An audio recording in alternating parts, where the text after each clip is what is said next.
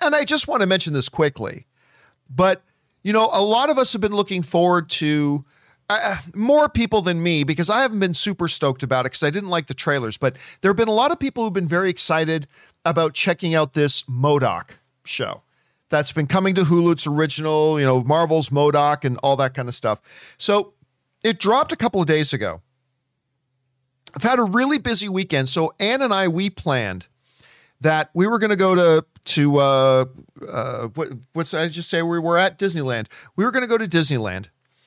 And so we go to Disneyland. By the way, Marie Seifring sends in a super chat badge in the live chat. Thanks, Marie. We go to Disneyland, and the plan was we're going to get back from Disneyland.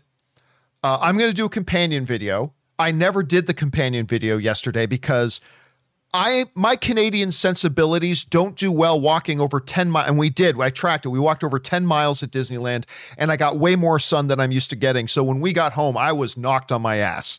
So part one of our plan when I got home was, so first I was going to do a companion video. Never did it. By the way, Kimberly Kern's coming in later today, guys. So we're going to do a companion video later with me and Kimberly. So keep your eyes open for that. But then the second half of the plan, after I did my companion video, was we were going to watch MODOK because we were both curious to watch MODOK. And holy shit, it sucks. Oh my God, it's so utterly not entertaining. And, you know, listen, first of all, some of you got to know about me, Rob.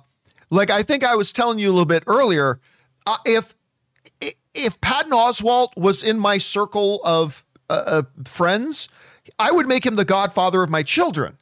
Like, I love Patton Oswalt. This dude is hilarious. I love him in his interviews. He seems to have his personal life. Like, he just seems to live a really good life. I think he's tremendously talented. His stand-up comedy is awesome. I mean, he will always, to me, be the voice of Ratatouille, obviously. I just love Patton Oswalt. But, oh my God, this show is bad. Like, Anna and I got through the first episode, and when the first episode ended, she looked at me, she goes, I didn't hear you laugh once. And I turned to her and I said, I didn't hear you laugh once. And she said, that's because it wasn't funny. I said, I agree. And so I said, well, let's give a second episode a shot. And Anna's like, you have fun. I'm out. This was terrible. I'm like, okay. So Ann goes off and does some work. And I get through a second episode of it. And there was one moment in the second episode, I think it was episode 2, a joke. For those of you who saw it, you know what I'm talking about when I say Spooderman. Spooderman. That joke made me laugh. Nothing else did. I thought, Rob, when it started, it seemed like this was going to be like kind of a Harley Quinn, which is like bonkers, over the top, but hilarious. Right. This seemed to really be going for that same sort of vibe, but it just doesn't do it. And I found myself just shaking my head for most of it. It's like, none of this is funny. Like, none of this is entertaining. None of this is good. Me out, man. I am so, I don't know, Rob, like, you know me, I wasn't super stoked about it just because I saw the previews and it's like, it could be interesting, but the previews didn't exactly get me stoked. But where's your anticipation level been for MODOK? Well, I just love the fact that they made this MODOK show. And if you're going to do it, it seemed to me the perfect way to do it. So the idea that it's less than good is a bummer, because I would think that this would be, I mean, you know what? I guess I shouldn't be that surprised, because the potential was going to be either it was awesome or it wasn't. It sounds like it wasn't. And the premise is great. So the premise is, it's ridiculous, but it's MODOK. He's running AIM. Okay, he's running AIM, so all the beekeeper guys, they're all his staff, and they're trying to take over the world, but because he's so bad at business, he's running AIM into the ground financially, and they're running out of money. They get taken over by kind of a Google-like company who takes them over, and you know, MODOK is all upset about it. Plus, MODOK has a regular wife and a couple of kids, and his wife is leaving him, so he's trying to get back his company, he's trying to win back his family. The concept for MODOK in that sort of a setting as a comedy is a great setting. That sets it up. There's just no execution. It's just not funny. It's unfortunate. Anyway, guys, question is for you. What did you guys think? Have you guys had a chance to check out MODOK? If so, maybe you found it hilarious. Listen, TV and film is subjective. Nothing is more subjective than comedy. So maybe you found it hilarious. I wish I did. I just thought it was terrible, despite the fact that I, worship at the altar of Patton Oswalt. I think that dude is amazing, but this one just didn't work for me. What did you guys think? Jump into the comment section below and let us know your thoughts. Okay, guys. With that down, let's do one more off the top, Rob, and that is this. I've been saying for some time that obviously the GOAT of GOATs, all hail his name, is Daniel Day-Lewis. He's the greatest actor of all time to me. There's not even a discussion. It's all subjective, of course, but to me, there's not even a discussion. Daniel Day-Lewis is the greatest actor of all time. There are some great actors today, but the one guy that I've seen out there that I have said I think has the potential, because he's still quite young, but has the potential to be the next Daniel Day-Lewis, is Timothée Chalamet, who's, of course, going to be starring in Dune at the end of this year, which we're all excited about. I think this dude has the potential to be that next Daniel Day-Lewis kind of guy. Whether he lives up to that potential, we'll have to wait and see. Rob, we heard a little while ago that there were some rumblings that they were going to try to get another Willy Wonka movie going. I thought it sounded curious. Well, guess what? It looks like it's moved forward because Timothée Chalamet has signed up to play Willy Wonka in basically an origin story of Willy Wonka. The basic idea of it sounds like it's going to be looking at the early days of Willy Wonka and how he kind of formed his candy factory and all that kind of stuff, which sounds interesting enough. Now, I thought it was interesting that they were going to do the project. You add a Timothée Chalamet to this. Now, listen, not only do I think Timothée Chalamet has that kind of potential, his management knows the course his career is on. He is on a trajectory right now to, like, within 5, 6, 7 years, he is going to be the guy in Hollywood. Like, he's got the trajectory right now to take Leonardo DiCaprio or George Clooney or Denzel Washington. He's going to take that spot. At least that's his trajectory. And so his management's been, rather careful about what they're selecting for him to be in. Rob, listen, I know you weren't super stoked about the idea of a new Willy Wonka movie, but understanding that Chalamet and his management have looked at this and they seem to think this is something that I think would be good for my career. I think this is something I should do well. I don't know. Personally, I find this kind of intriguing and pretty exciting because I love this guy. I love the choices. I love the projects he appears in. I don't know. What do you think about this whole move now? Timothée Chalamet as Willy Wonka. Well, again, okay. As long as the story is great and the character is well drawn, I mean, Chalamet can obviously pull it off. The guy's an incredible actor. I think this is a tough nut to crack in terms of making a story that's truly interesting. But it sounds like if like you just pointed out, if Chalamet's management has allowed him to be in this film, I would imagine the script is pretty strong. And in that case, maybe it's something I can get behind. I mean, look, I was not a big fan. I grew up with Gene Wilder playing Willy Wonka. I loved Roald Dahl's 2 Willy Wonka books. Right. And I'm a huge fan of this whole idea. So, I'm more critical of something like this than maybe other things. But, I mean, this is intriguing. I like this casting as a young Willy Wonka. I think he can really pull it off. But I hope they go more the Gene Wilder Machiavellian direction than the daddy issue crazy person that Johnny Depp played in Tim Burton's version. So it really depends how they're going to go with it. But I'm in. Count me in.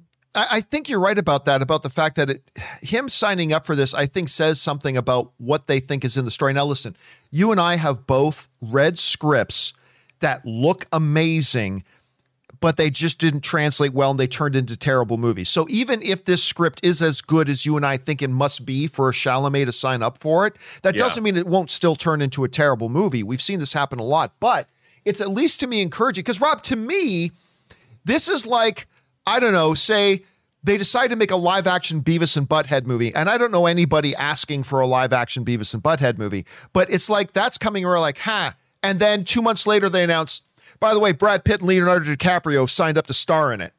Well, all of a sudden we would look very differently at this upcoming Beavis and Butthead movie because these guys can do whatever they want. That's kind of how I feel about Chalamet on this. And by the way, Rampage Predacon sends in a super chat badge in the live chat. Thank you, Rampage. So it's that kind of a signing to me. So I think this sounds incredibly intriguing. Guys, question is for you. What do you think about this? Maybe, you're not all that familiar with Timothy's acting work. Believe me, the guy's incredible. But does this do anything to change your anticipation level for an upcoming Willy Wonka project? Maybe it doesn't budge the needle at all. Maybe it makes you more excited. Maybe you're just not interested one bit. Jump down into the comment section below and let us know your thoughts. Okay, guys, with that down, let's move into our main topics here today. And how do we select our main topics here on the John Campea Show? It's simple. You guys select our main topics. Anytime you guys come across a big topic, story, or issue that you think we should have as a main topic here on the show, go anytime 24/7 over to www.thejohncampeashow.com/contact. Once you guys get there, you're going to see a form. Fill it out with your topic or question. It's totally free. Hit submit, and then maybe, just maybe, you might see your submission featured as a main topic here on the John Campea Show.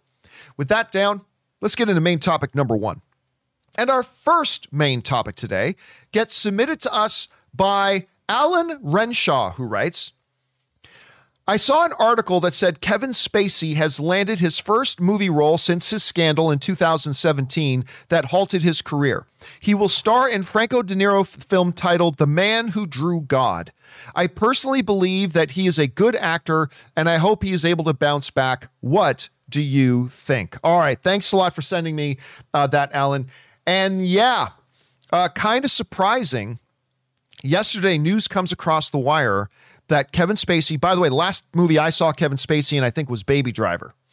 I think that was the last on-screen movie I saw him in, because then he was going to do that one with Mark Wahlberg. He was famously taken out of the film, and they put in Christopher Plummer, R.I.P., the great Christopher Plummer, who ended up getting an Academy Award nomination for his role in that, as a matter of fact. And we haven't really heard anything since. Now, Spacey obviously has been had a cloud over him with 20 plus allegations by young men, particularly in a theater company that he used to work with, and other people as well, for sexual misconduct. Now, it should be pointed out, and it should be mentioned, that Kevin Spacey, as of this moment, never once has been found guilty of anything in a court of law. That's very, very important to point out. One case that was brought was dismissed and thrown out by the district prosecutor because it had surpassed the statute of limitations. Another lawsuit was thrown out because the accuser had passed away. Another one was thrown out because the accuser wanted to bring the case against Kevin Spacey without revealing their identity, and obviously in law you can't really do that, so that was dismissed. Anyway, it doesn't look good for Spacey, but it needs to be said that in our society, where, you're innocent until proven guilty, no court of law has, not that he won't be found guilty of something in the future, but as of right now, it's important to point out that he has not been found guilty of any crimes to date. But obviously, there was enough stuff going around that people wanted to separate themselves from him. I get it. I understand that. I do. Like, after all the allegations came out, would I jump in and create a peanut butter company with Kevin Spacey? Probably not. The dude's a tremendous actor. He's tremendously talented. And by the way, Mark Lemming sends in a super chat badge in live chat. Thanks, Mark. So it is what it is. And he got written out of his show, House of Cards, which was one of the most popular thing going on Netflix for a while. He got written out of that. He got taken out of his movie with Mark Wahlberg, and he essentially lost his career. So now news is coming that he's kind of back a little bit. He's going to be starring in an Italian film. Kevin Spacey seems to be attempting a comeback. This comes to us from the good folks over at Joe Blow. The actor has booked his first film role in years, following the various sexual misconduct claims that have been made against him. ABC News is reporting that Spacey will appear in the Italian film The Man Who Drew God. The film is directed by Franco Nero and is also starring Nero's wife, Vanessa Redgraves, who I know you like very much, Rob. Nero said to ABC News, "I'm very happy Kevin agreed to participate in my film. I consider him a great actor, and I cannot wait to start the movie." All right. This is an interesting, if no other word is applicable here, Rob, this is an interesting scenario. And I'm going to be honest with you. I am extremely torn on how to feel about it. I am. On the one hand, I very much believe, I worked in law, so I very much believe that while it is not flawless, I believe in the legal system. And I believe in our basic understandings of innocent until proven guilty, at least from a legal point of view. I also believe that, I believe in redemptive arcs. I believe in all that kind of stuff. And I guess when posed with the question of, should a guy who has never actually been convicted of anything have his career forever taken away from him? Because his career was taken from him, maybe rightfully so. But should it be a proverbial death sentence that there can never be a return if he's never been found guilty of anything? It's tough. Like, on the one hand, I feel that way, but on the other hand, I also feel like, man, like, yeah, his one case was thrown out, but that's only because the statute of limitations had passed. And yes, another case was thrown out, but that's only because the guy bringing the case died. And yeah, another case got thrown out because of, if I'm a producer today, do I put Kevin Spacey in one of my movies? No, I don't. I don't personally put Kevin Spacey, even though I think he's one of the best actors in the world today. I don't think I put him in one of my movies. That's not me saying I am against anyone else putting him in one of their movies if they want to, but I don't think that I do. And Rob, listen, I know everybody likes to draw a line in the sand and say, it's black and white. You either got to take this side or this side. And I must confess, I feel a little torn. Would I put him in my movies? No. Am I offended that a filmmaker in Italy has decided that he wants to put him in one of his films? I'm not offended at that idea. But I still feel weird about it.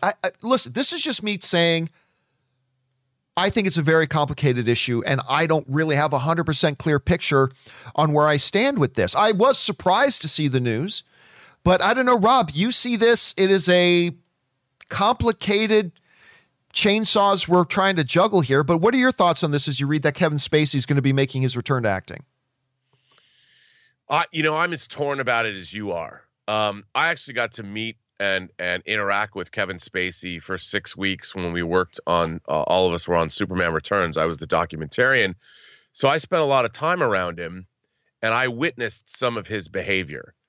And I would say this. I think the problem that I think Kevin Spacey had in his life is he was closeted about who he was. And when you are that way, I think you overcompensate in certain situations because you're not allowed to be who you really are, or you don't allow yourself to be who you really are. And I think he made some really bad decisions. And you couple that with the fact that he has a certain personality, that there's a lot of negativity in that personality. Let's say that. And yet, on the other hand, he's an incredibly talented artist. And I think it's a shame that we lost somebody like that, because I think about like when he played Jack Vincennes in LA Confidential, or when he was in American Beauty, or when he was Kaiser Soze, or he was in Seven. He's given us so many great performances, but the fact of the matter is, I think he's a person that needs to do a lot of work on himself. And so he doesn't continue to repeat certain kinds of behaviors. And like you, I'd love to see him come back. But on the other hand, I'm not convinced that this kind of behavior has changed in him. I think it's inherent to his personality, and maybe he's learned a lesson or something. Like, I don't believe that everybody should be pilloried for the rest of their life. It's even our legal system. When you go to jail for crimes and you serve your time and you come out, you're supposed to be able to lead your life. You've paid your debt to society, but our culture is such now that if somebody does something wrong, even if they've been to prison for decades and they come out, we still want to brand them for the rest of their lives. And the whole point of our legal system is if you serve your time, your debt to society is paid. That's what our idea is. But I just wonder if Kevin Spacey has really maybe paid his debt. And so it's hard for me to say. I don't think I would hire him. Yeah, I just couldn't either. And it's so hard to say, has he paid his debt? Because I don't know what he's done. And again, I know I said it earlier, But it is completely germane that it must be mentioned. Kevin Spacey has never been found guilty of anything. Right. That doesn't mean I'm ignoring everything else. Like I said, I wouldn't hire him for my movies today. Rob, you just said you wouldn't hire him for yours. I just don't know how to feel about somebody else hiring him for theirs when, in the society we live in, he has never been found guilty of anything in a court of law. Everything has been accusations and serious accusations. And we as individual people, we don't ignore those. But we also shouldn't ignore the fact that he hasn't been found guilty. So that's why I feel a little bit torn about it. Listen, Rob, there was a couple of years there that I was really advocating for Kevin Spacey to become the new permanent host of the Oscars. Like, I thought he was going to be, and by the way, Mandy's Cabrales writes in a super chat badge in the live chat. Thank you. I had advocated for a long time that, man, Kevin Spacey would be like the ultimate Oscar host. He sings, he dances, he's hilarious. He is a walking history guide of Hollywood history. Like, he knows everything about Hollywood history. He is a legit movie personality. Kevin Spacey should be the host of the Oscars, and I advocated that for a long time. Obviously, I feel differently about that now, but it is a complicated system where everybody loves to draw conclusions about what they read on the internet. And, you know, we're all think that. So I'm surprised. I guess the question is for you guys. How do you feel about this? I mean, nobody's asking us to hire Kevin Spacey. How do we feel about somebody else hiring him? In a world where he's been accused of a lot of stuff, but he hasn't actually been found guilty of anything yet. So I don't know. Like I said, I feel torn about it. I totally feel torn about it. Question is, how do you guys feel about this? Jump on down to the comment section below and let us know your thoughts. Okay, guys. With that down, let's move into main topic number 2. And our second main topic today gets submitted to us by Camel438, who writes, there was a CNBC article stating that Discovery is trying to position itself to sell DC Comics to either Disney, Netflix, or Apple. By the way, that is not at all what it said in the CNBC article. Let's just be clear. That is not at all what is said in the CNBC article. Anyway, it's trying to sell DC Comics to either Disney, Netflix, or Apple after their merger with Warner Media. What do you think are the advantages and disadvantages of each company acquiring DC? Which company would you prefer by DC? First time question asker. Love the show. Thank you so much for sending that in, Camel. And yeah, listen, this kind of took off yesterday. And I was like, what the hell's going on? So I start seeing flying all over the place. I'm getting all these tweets from people and a lot of people messaging in about, John, did you see that Disney's going to try to buy DC Comics? And I'm like, where the hell did something like that come from? And yeah, you could see it on places like We Got This Covered is on there. And yes, on Cosmic Book News, DC, WB could be. And so people are reading this and thinking, oh my God, Disney is trying to take over, they're not. They're not. Okay, so where is all this coming from? Here's where this is coming from. This is coming from a story that was indeed on CNBC, but some people like Cosmic Book News and others took it and totally put a different layer of altered reality over top of it and turned it into a story when there's nothing there. So here's the thing. CNBC did write an article about a financial matter involved in the Discovery takeover of Warner Media. AT&T is selling off Warner Media to Discovery. Discovery's going to merge in that Warner Media thing. They're going to create a new company. All right. Here's what was in CNBC that got everybody all riled up. And it's a rather small thing buried in the article.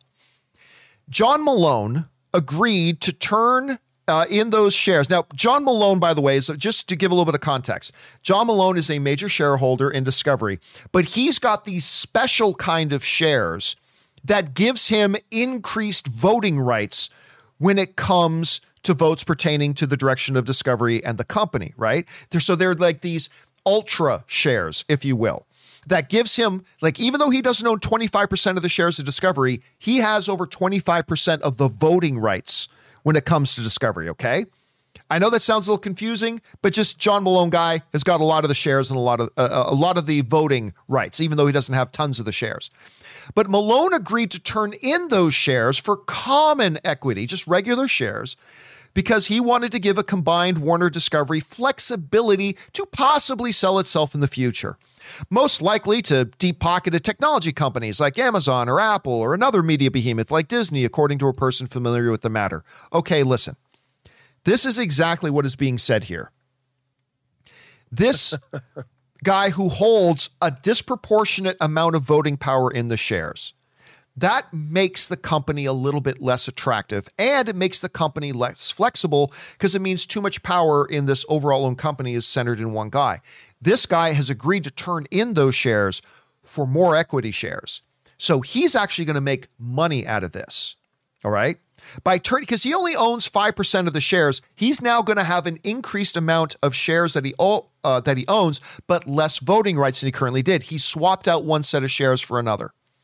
Now, one of the reasons buried in this CNBC article is because one of the things that this does is it makes the new company more flexible, that possibly, in the future, if they wanted to sell off, it makes it a much more attractive acquisition later on because you don't have this big possible problem with one person having so much of the voting leverage in a company. That's all it said. And then it said, if it were to sell, because Rob, anything like this to sell would probably sell for the $60 to $70 billion range. All right. $60 to $70 billion is what this combined company may sell for in the future.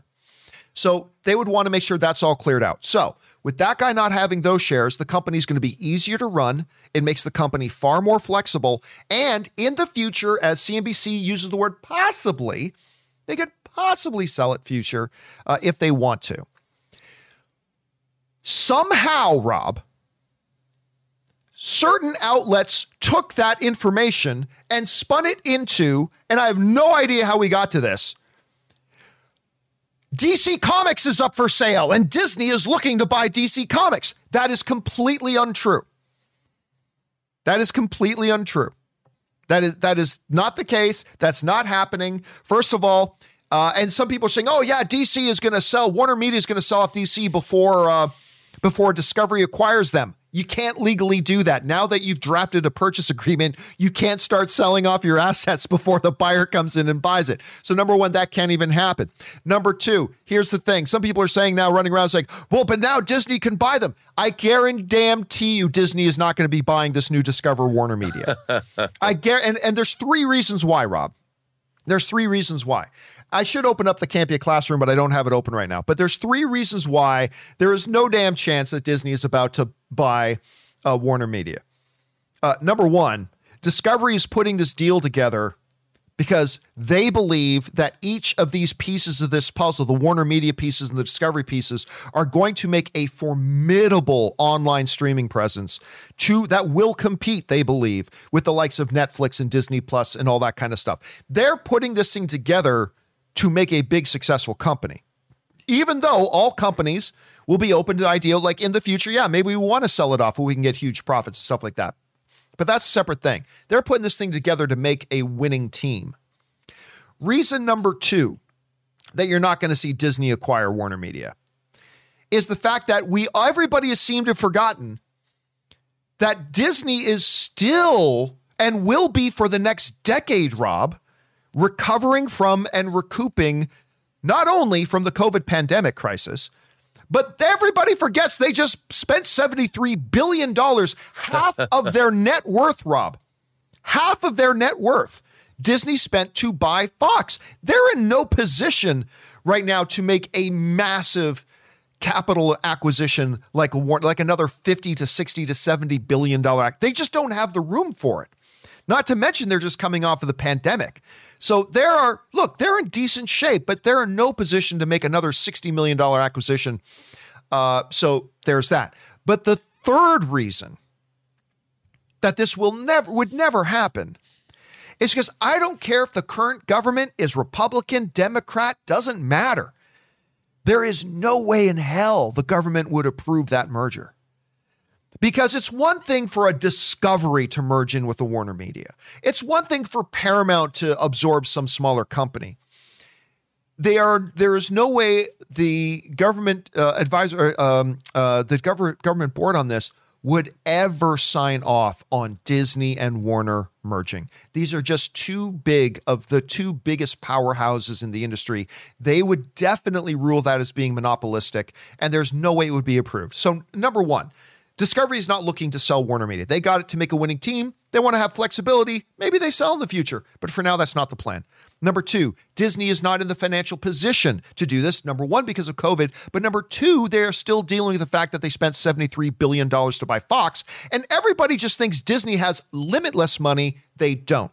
But number three, even if by some weird thing, a magic fairy leprechaun came to Bob Chapek in his sleep and crapped out $70 billion of leprechaun gold onto his bed that he could then use to buy Discovery Warner, the government no way in hell would approve such a merger because it's just too monopolistic. So no.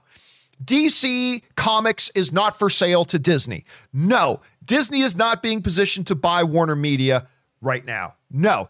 So yeah, you can just take all that and throw it away. I only bring it up because I got so many messages from people asking about it, but it is not what is happening. So you can just put that to bed. And Rob, that doesn't mean it's impossible that somewhere down the line, an Amazon who has literally 10 times the money that Disney does, that Amazon may not say, hey, we'll make you an offer for overpriced. We'll make you an offer for $80 billion or something along those lines. Maybe that happens in a few years after Discovery Warner gets on its feet and really starts operating and succeeding.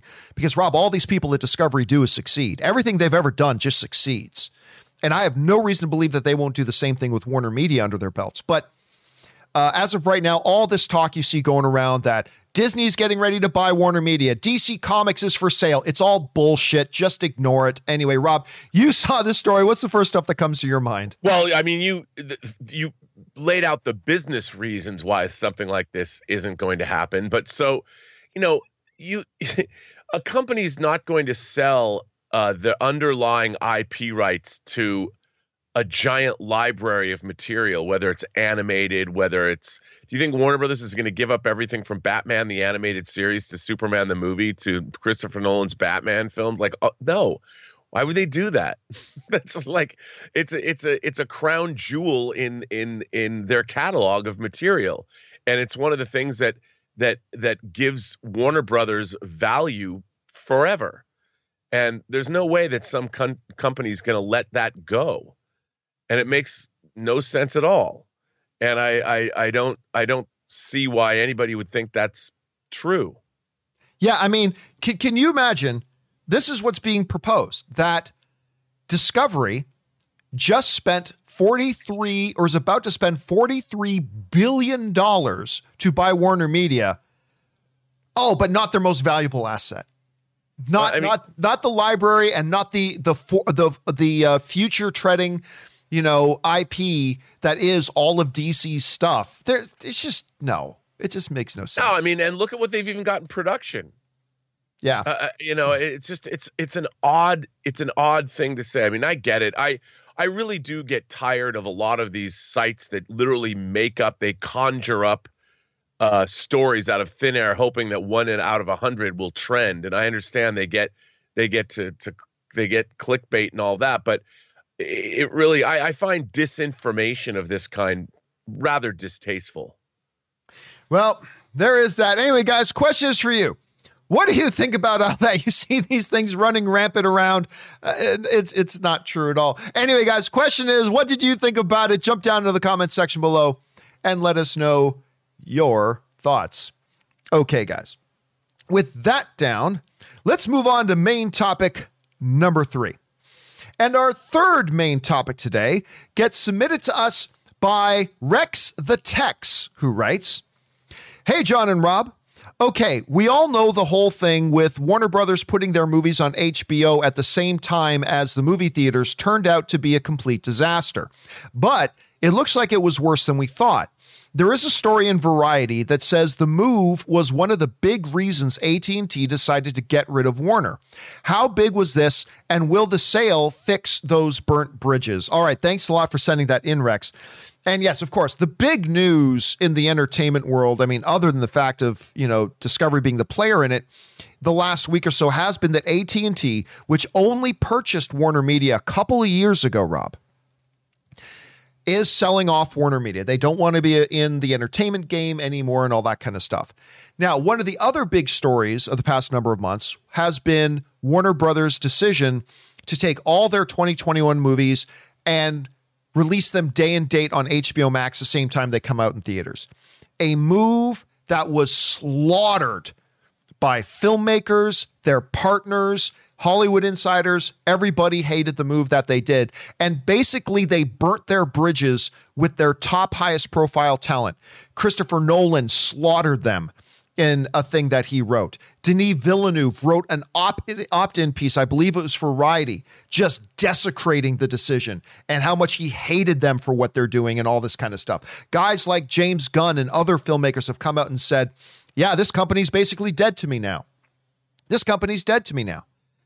Well, it turns out that according to some sources and reports, that had something to do with the fact that AT&T decided to sell off Warner Media. Now, this comes to us from CBR, who's quoting Variety and writes, Variety explains, industry sources say that the strategic move that made such a splash last December when Warner Media at Killar's direction, of course, that's Jason Kilar, who is the current CEO of Warner Media, opted for a simultaneous release in theaters and on HBO Max for Warner Brothers' 2021 movie slate, is seen as a major misstep because it is shaping up to cost the studio over $1 billion in lost revenue, talent profit participation payments, and in high license fees paid for the movies from HBO Max.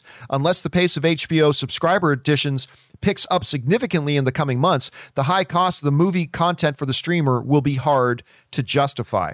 All right. So basically, what they're saying here is this. That whole move was a big mistake.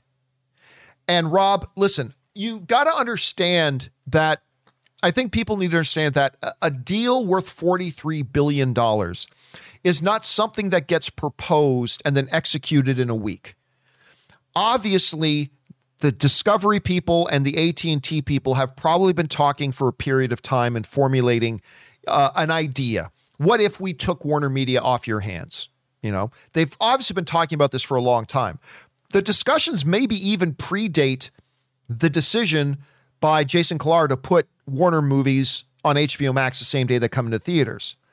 But, Rob, all the other pundits out there, and you and I, all know people at Warner Brothers, and we've all heard the same thing. Nobody wants to work with us anymore. Like that, the temperature in talent relationships, we're talking writers, directors, producers, actors, things like that. The atmosphere surrounding their talent relations has gone sour ever since that announcement was made. And it was seen, now what I've been told is the company at AT&T, whereas they thought getting into the entertainment business, owning Warner Media, this is going to be great, having all the highest profile filmmakers out there bashing your company was seen as embarrassing and something that they just weren't happy with at all. Was that move the exclusive reason why AT&T decided to part ways with Warner Media? No, I probably not at all. Right. I mean, they just weren't getting the financial returns. They were getting offered $43 billion. Their shareholders were going to get shares, all that kind of stuff. There's a lot of different reasons. But do I believe this report that the incredible backlash from talent and everything over the decision to put movies on HBO Max day and date had something to do with it? Oh, hell yes, I believe this report. I absolutely believe this had something to do with it. This thing, nothing disillusioned the shareholders at AT&T more about becoming owners in Warner Media than that whole backlash. It was embarrassing. And the people at Warner Brothers were embarrassed, and they still haven't gotten over it. So the reason? Probably not. A reason? I believe so. Anyway, Rob, you see this report. What do you make out of it? Well, you know, there's not ever just one reason things like this happen. But I think overall, Warner Media wasn't, say, as successful as they wanted it to be. And I think a lot of it had to do with the time that it happened. I mean, the pandemic obviously threw a wrench in everything. And then you had everybody jockeying for position. You know, you had somebody like Toby Emmerich, who suddenly has been working on his career. He's produced over 100 movies. He's written a film in frequency. He's working his way up. He's running the studio, basically. And then suddenly people come in to usurp his position. So there had to be a lot of Game of Thrones-esque backbiting and jockeying for maneuvering for power. And it was his idea, from what I understand, he presented the idea to Warner Media saying, let's do this day and date kind of release strategy. And while I think at first it might have seemed a reasonable idea, I don't think it really worked out as well. I mean, Godzilla versus Kong did good, but maybe it would have done better. Maybe these other films would have done, who's to say? So I just think that it was a failed experiment.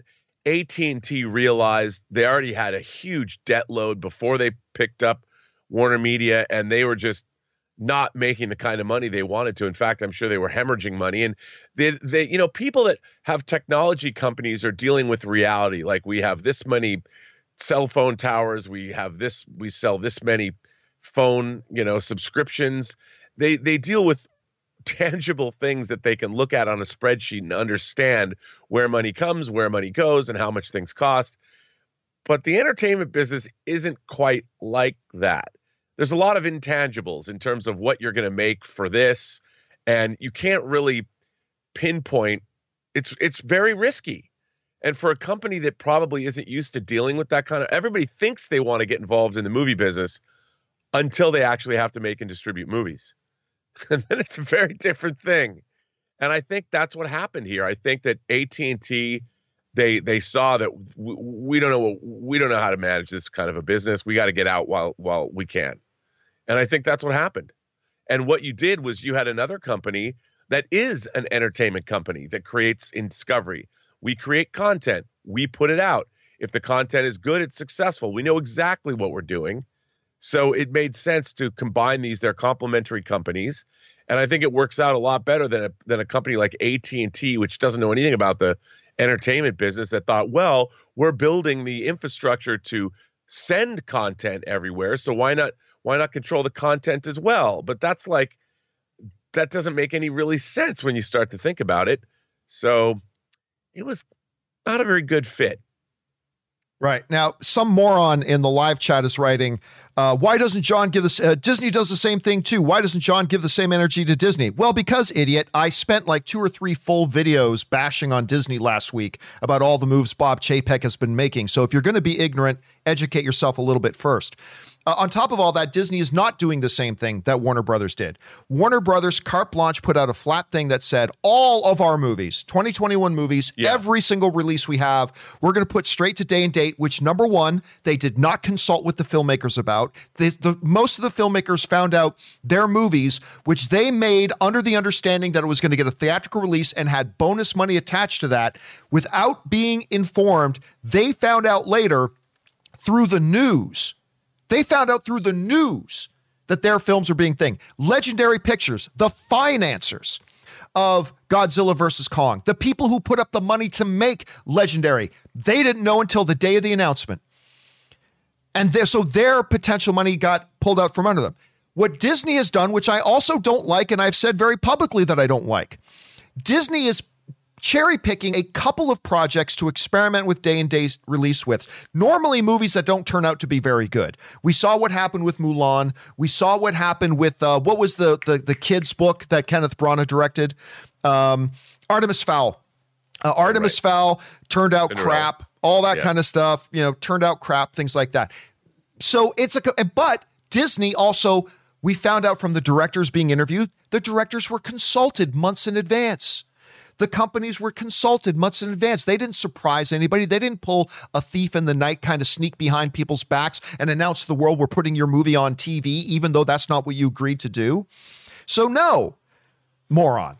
It is not the same thing. And yes, moron, I have given Disney a hell of a lot of grief. Actually, I spent a lot of my week last week trying to propel all these people who are now insistent I'm just a big, giant Disney hater, that I'm just out to get Disney and I hate Disney and I'm just a Disney hater. And I had to spend most of my week last week kind of fighting those people off. It's funny, say I no. always get accused of being a Disney shill for my love of the MCU. Dude, it depends on the day, right? Like if I'm talking about Man of Steel, all these people write in and say I'm on Warner Brothers payroll. If I talk about Avengers, I get all these people write in and say I'm on Disney's payroll. So like everybody is just completely stupid and nobody just understands, oh, you can like some things and not like it. But listen, just because I love Warner Brothers doesn't mean I'm not going to criticize when I think that they're doing something stupid. Just because I love Disney doesn't mean I'm not going to criticize them like I did heavily last week when I don't think they're doing something stupid. That's my job. My job is to just call it as I see it. And yeah, so yes, they are two very, very different things. They are the Disney situation, which is bad enough, is a very different situation from what Warner Media did for a lot of different reasons. Now, look, they're now saying, Warner Media, that come 2022, it's back to business as usual. Discovery has already said that they are committed to the theatrical experience, so we'll see what happens with that. But, Rob, one of the big things that always confused me, too, is that, if you had put Godzilla vs. Kong in theaters exclusively, number one, it probably would have made $200 million more. Mm-hmm. But number two, then once you did launch it on HBO Max a month and a half, 2 months later, it would have had a much bigger impact with its arrival on HBO Max because now everybody knows about Godzilla vs. Kong. It had this big theatrical run and made all this money. People are excited. And then it comes to HBO Max and people get excited about signing up and watching on HBO Max. Instead, what they found is they put it day and date up on HBO Max and what was it? 2.1 million people watched it. Something like that. Something like that. Whereas if it had a full theatrical run and then you dropped on HBO Max, day one on HBO Max, I guarantee you would have had 50% more. It would have had 3.5, 4, 4.5 million viewers probably when it first launched. And that's what the people at Warner Brothers are starting to figure out. And so it's a wild, wild thing here. Rob, they say that come 2022, this whole thing that has caused them so many problems with AT&T, caused them so many problems with the talent relations. They're saying that come 2022, they're going back to business as usual. Do you believe that? Okay. I think that what we're seeing now is places are really managing, they're really getting management of this COVID epidemic down. Obviously, California, we've seen our deaths and infection rates drop precipitously. I do think that by 2022, things are going to get more or less back to normal. I don't know if we're going to still be social distancing in theaters at that time. I think as more and more people get vaccinated, maybe not. It was weird because we've been now, John, I've seen 2 movies in the last week. One was with you. One was on my own. And obviously the theaters were certainly not full.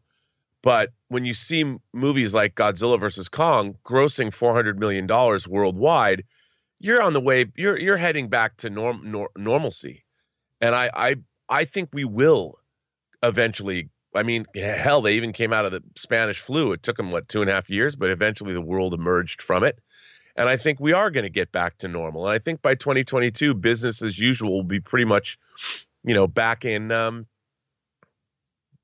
swing of things, assuming that there's no crazy variant, that comes out and reignites the pandemic. But yeah, I do. I think that. I think we're going to come out of it. Long story short, yes. Yes, I do, John, to answer your question. All right, guys. Question is for you. What do you make of this whole thing? Jump on down to the comment section below and let us know your thoughts. All right, guys. With that down, let's move on to main topic number 4. And Rob, if there was ever, if you had to pick one story that was coming into being to justify me having this show at all, it is this story. Gosh, when I first heard this, let me just preface this, John, by saying I was imagining you busting out those dance moves you told us about that we haven't ever seen because the videotapes have never been shown. But I just want to imagine that you were dancing around your house. Oh, I'm excited just thinking about it. Then we're going to talk about it right now. Let's get into the topic here. This one comes into us from our friend Pelican Mike, who writes in, "This is the most John Campea news story I've ever heard since FX developing a Shogun series. Henry Cavill will star in the reboot of The Highlander. This project has been in development for so long with several actors and directors attached, including Ryan Reynolds. For a number of years, by the way, Ryan Reynolds was attached to this. But there can be only one. You accidentally wrote there can only be one. The saying is actually there can be only one. Anyway, there can be only one, and that man is Superman himself. John, the floor is yours. What are your thoughts? Okay, let me preface this with a couple of things here that you got to understand. Number one, I'm a big Henry Cavill. I've got a bro crush on this dude. I just love Henry Cavill. I've liked him ever since I saw him in The Tudors. I thought he was terrific in that.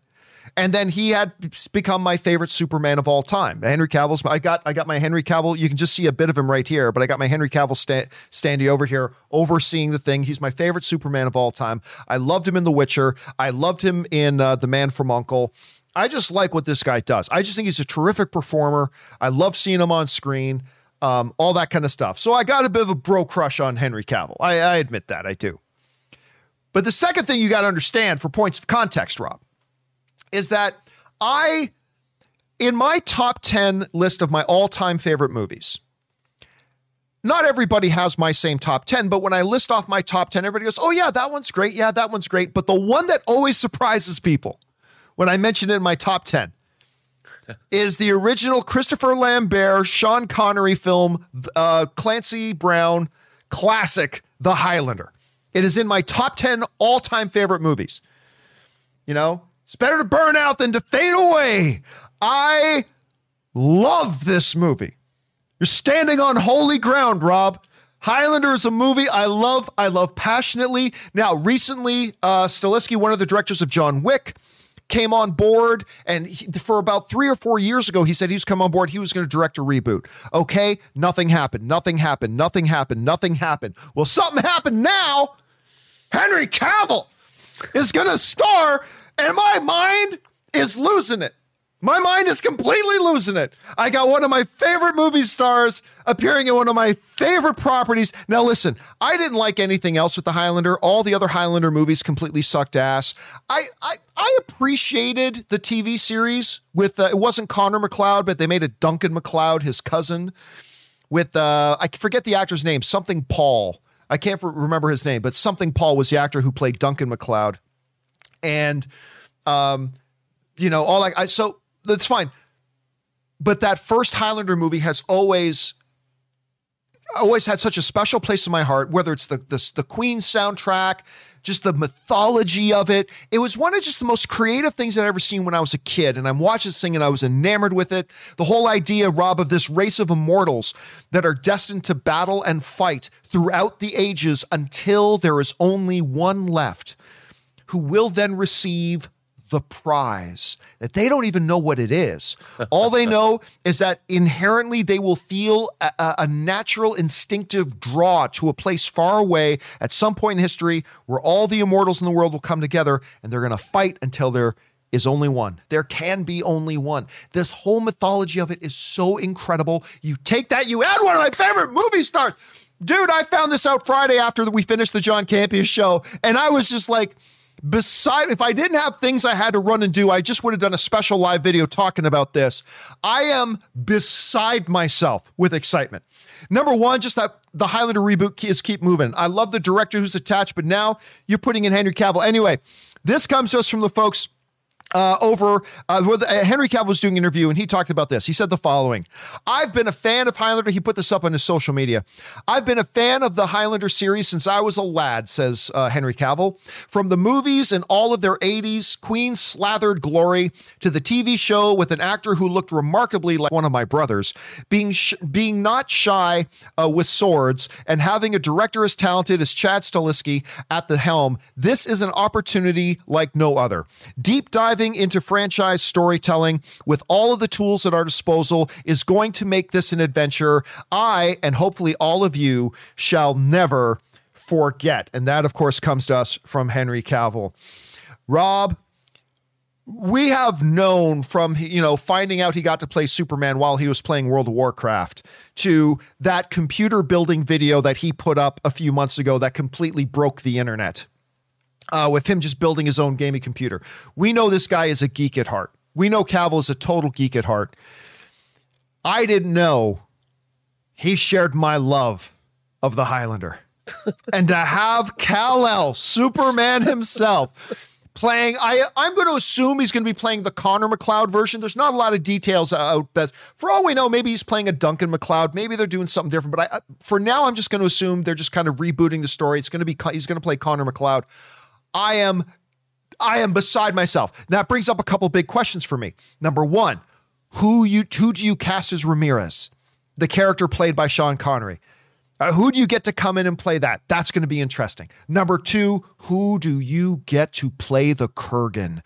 Because that one, Kurgan, played by the great Clancy Brown, that is a tough one to recast. I would propose even tougher to recast than the Sean Connery's Ramirez. I think a lot of guys you could bring in to play Ramirez and maybe play them really well. Maybe a Pedro Pascal or something like that. I don't know. But whatever. Henry Cavill's in the Highlander, Rob. It's a damn good day. Anyway, Rob, you saw this. What do you think?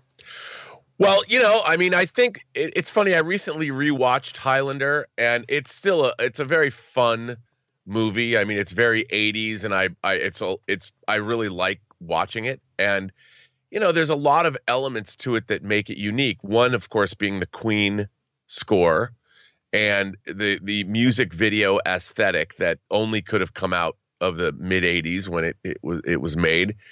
And I'm curious, it's very much a product of its time. And yes, it is. Wonder, very much. If they play it straighter, meaning when I say straight, I mean less music video, more traditionally sweeping fantasy epic wise.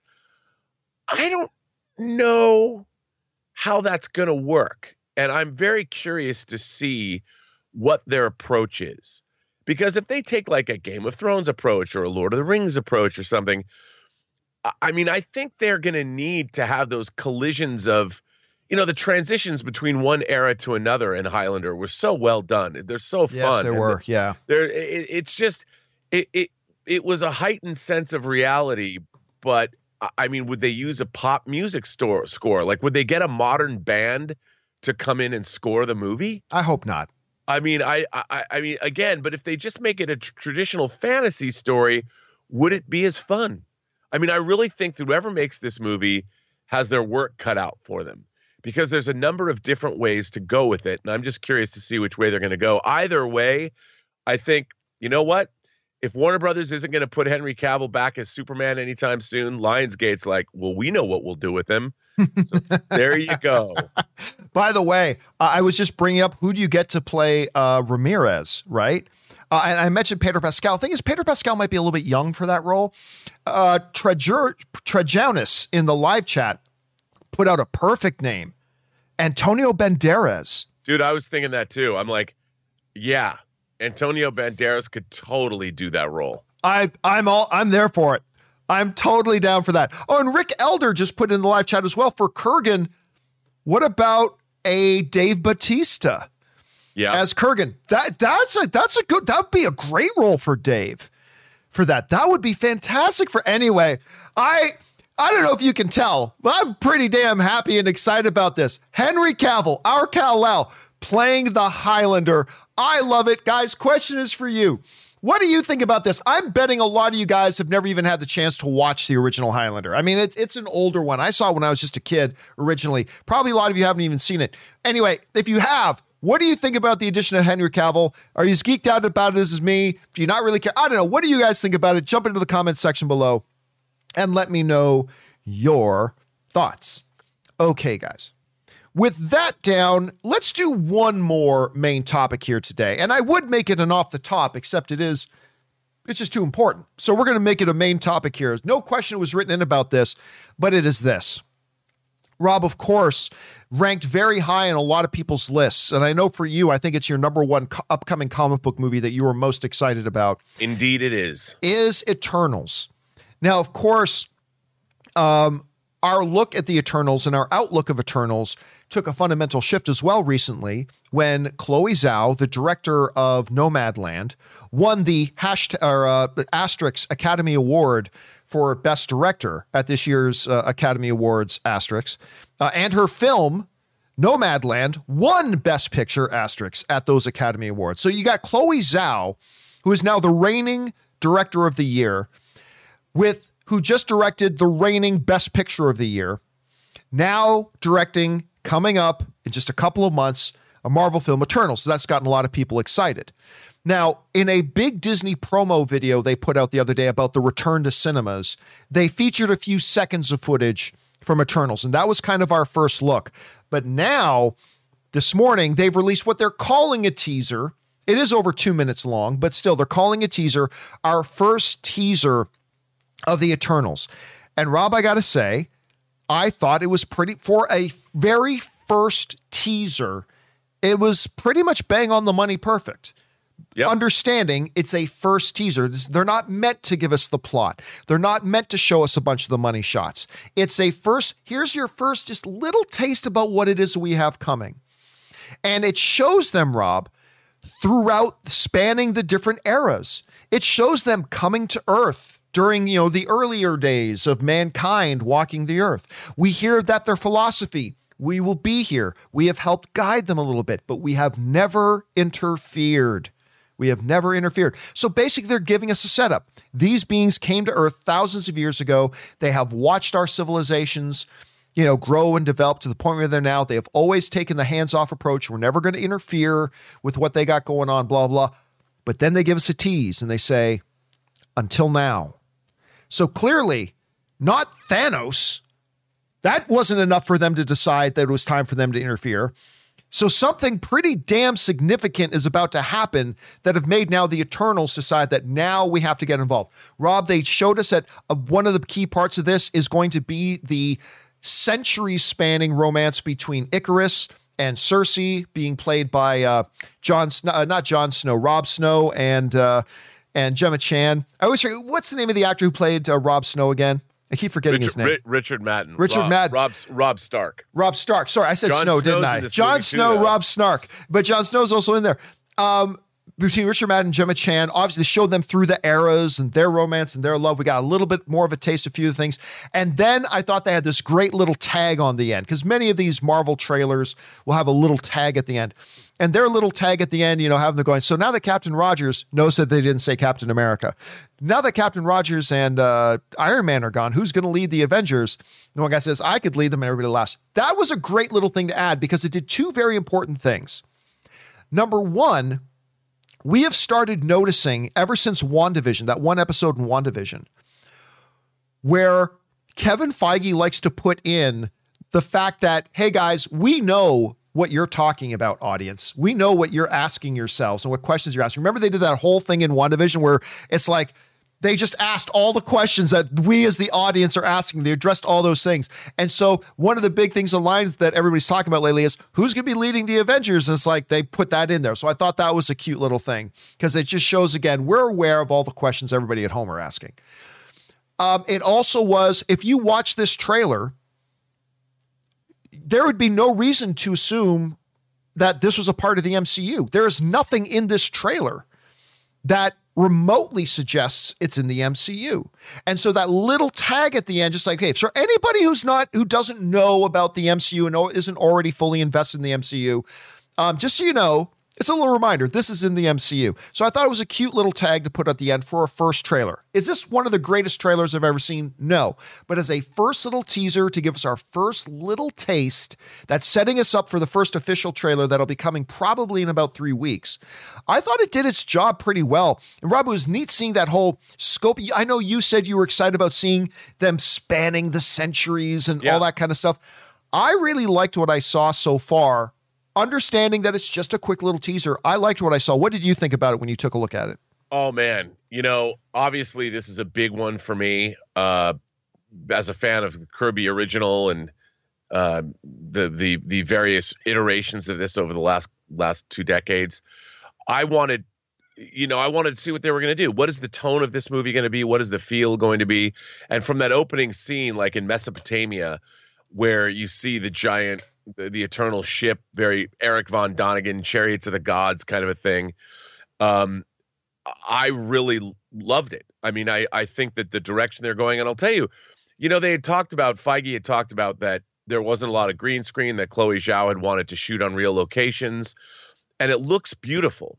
And it's funny because there's very little visual effects work in terms of like green screen. It looks like they're shooting on real locations, and I think that really serves this movie well.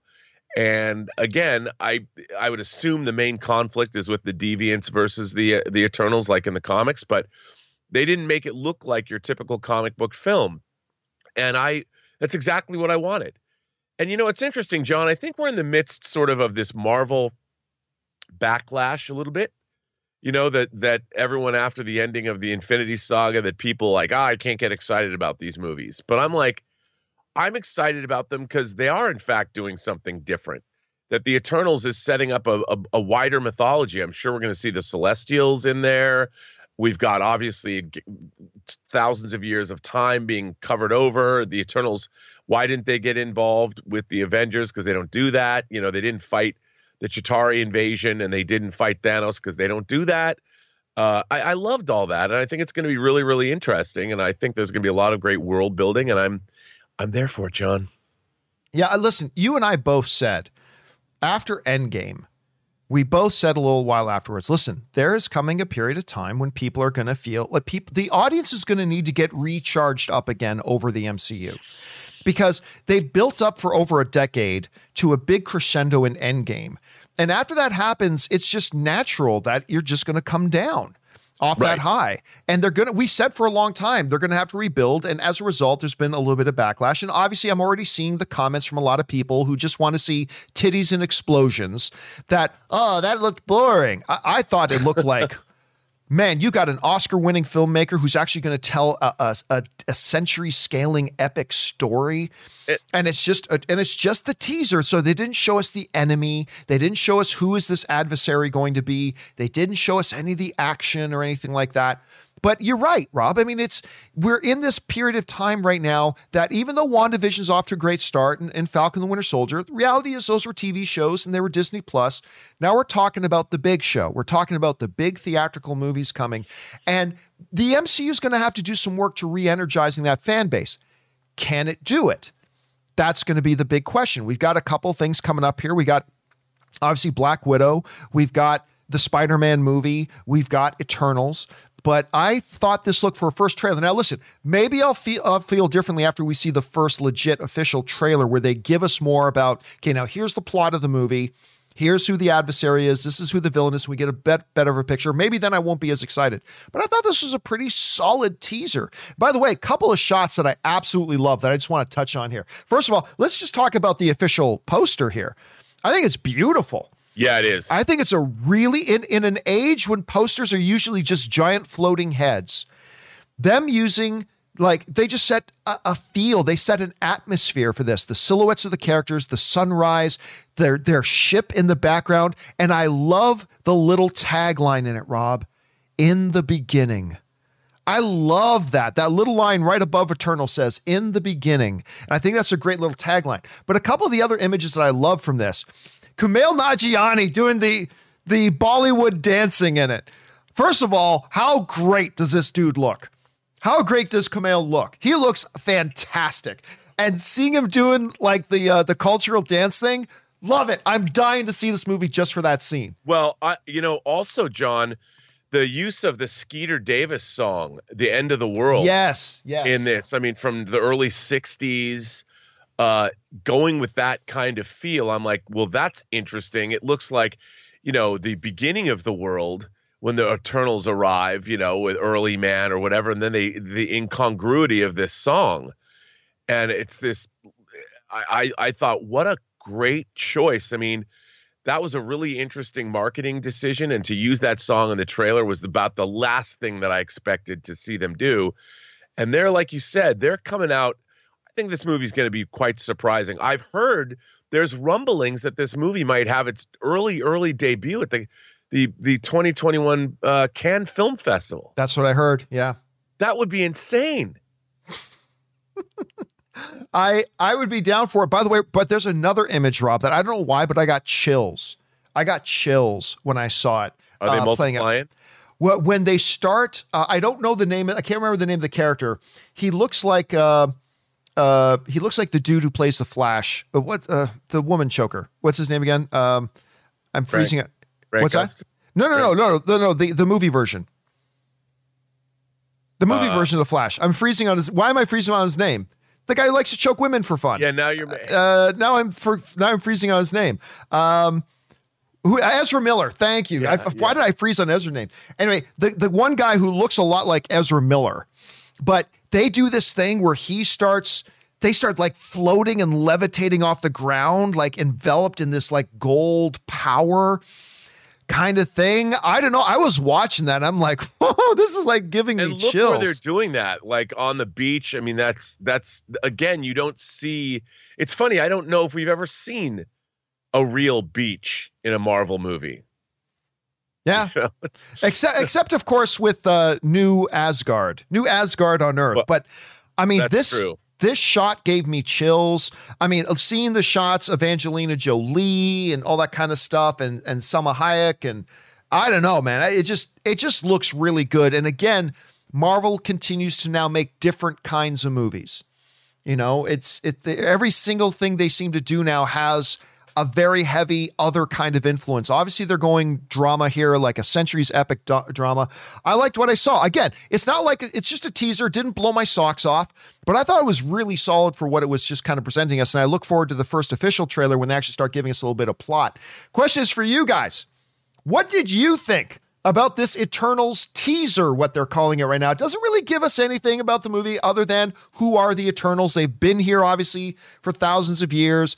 They just want to observe. They want to help guide a little bit. They don't want to interfere, but something now has come that's even apparently a bigger threat than Thanos, that they feel that now we have to interfere. What do you think that might be? Questions, guys. What did you think about the trailer? Jump down to the comment section below and let us know your thoughts.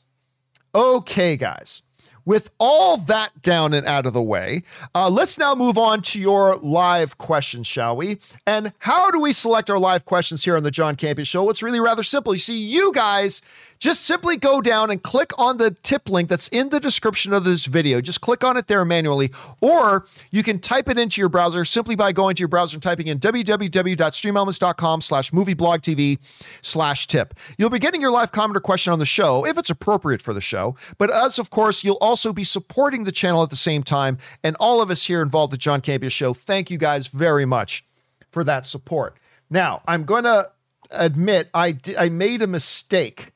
I accidentally, there we go. I found it now. Sorry, I missed my spot. I lost my spot where we were. Now, we've actually going to go back a couple of days to Friday for the questions because I was supposed to do a companion video this weekend. I didn't get around to it because I was just completely done after my day at Disneyland. But don't worry, any questions we don't get to today, me and Kimberly Kern will be doing a companion video later this afternoon here on the John Campea channel, so all the questions will get answered. But let's jump on over and start getting caught up here, shall we?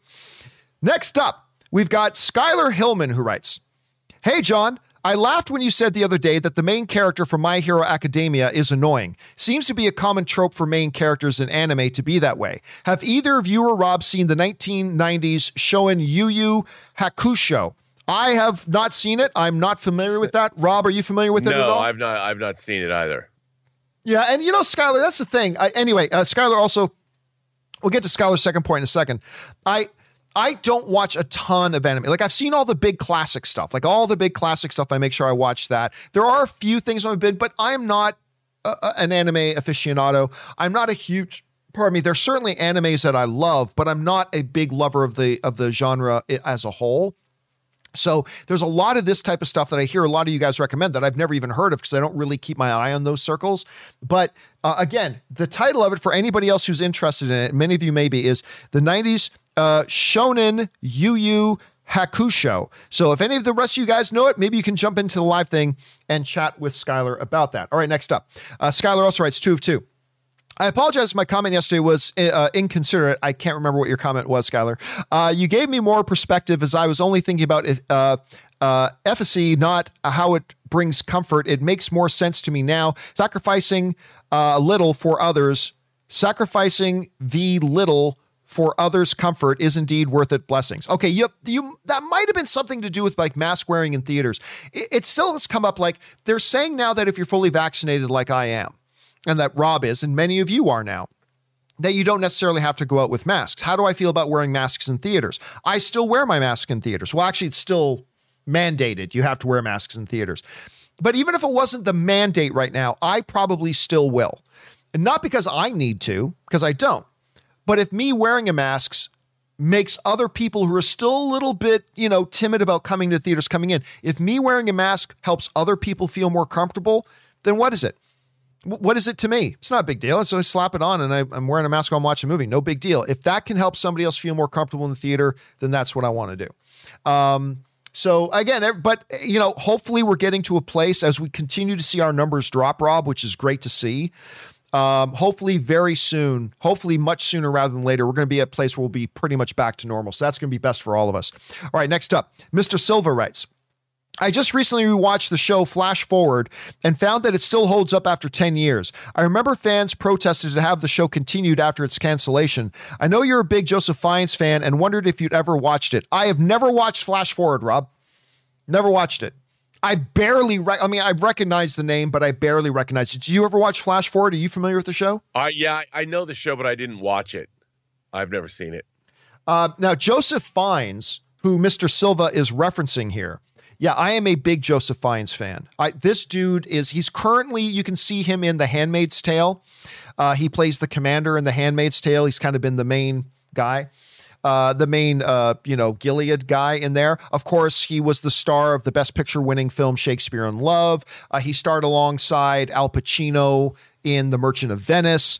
I think Joseph Fiennes is great. And yes, he is the brother of the actor I consider, Rob, to be the best actor in the world who doesn't have an Academy Award, and that is his brother Ralph Fiennes, who also played Voldemort in the Harry Potter movies.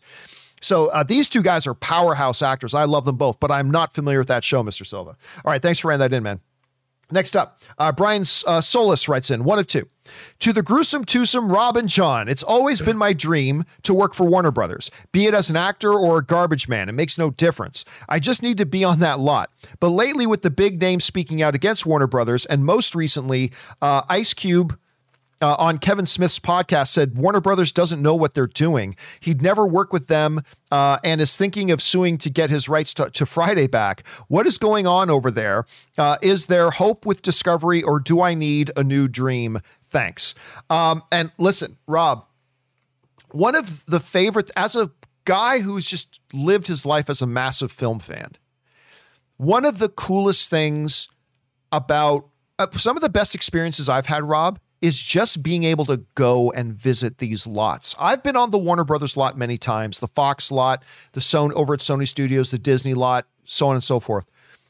There's something magical about walking onto these historic, amazing lots where some of the greatest movies of all time have ever been made. And I've been over to Warner Brothers several times, like many, many, many times over the years, but Rob, I never stop. I never cease to be amazed. Like when I walk out of the parking structure and onto the Disney lot or onto the Warner Brothers lot or onto the Fox lot, there's every single time, and I've probably done it at least 100 times now, that I don't stop for a second and just kind of look around and just breathe it in when you know the history, the film history that's there. Anyway, getting back to the Warner Brothers thing. When Rob and I talked about the Warner Brothers situation last week, one of the things that I said, I'm actually very optimistic about this move.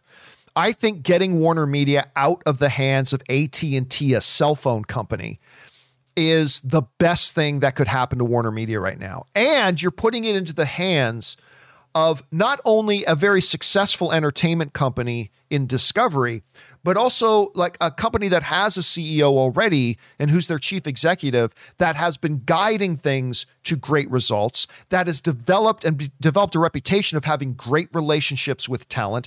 And even before Discovery was an entertainment executive. Does that mean it's going to work? No, doesn't mean it's going to work. But do I think their prospects look better today than they did 2 weeks ago? I believe so, Rob. I think things look brighter today for the future of Warner Media than I thought they looked 2 weeks ago. So I don't know. You've had some time now to sit on this, Rob. When we're hearing from Brand right now saying like, is there any hope for Warner in the future? I think there is. How are you feeling about it right now? No, I actually think that I'm optimistic about this merger with Discovery. I think that it's a much better fit. I think they're going to have people that are more understanding of how the entertainment business works. I mean, obviously, it's a very quirky, very specific kind of a business that doesn't work like any other business. True. And I'm optimistic. I think it's a good thing.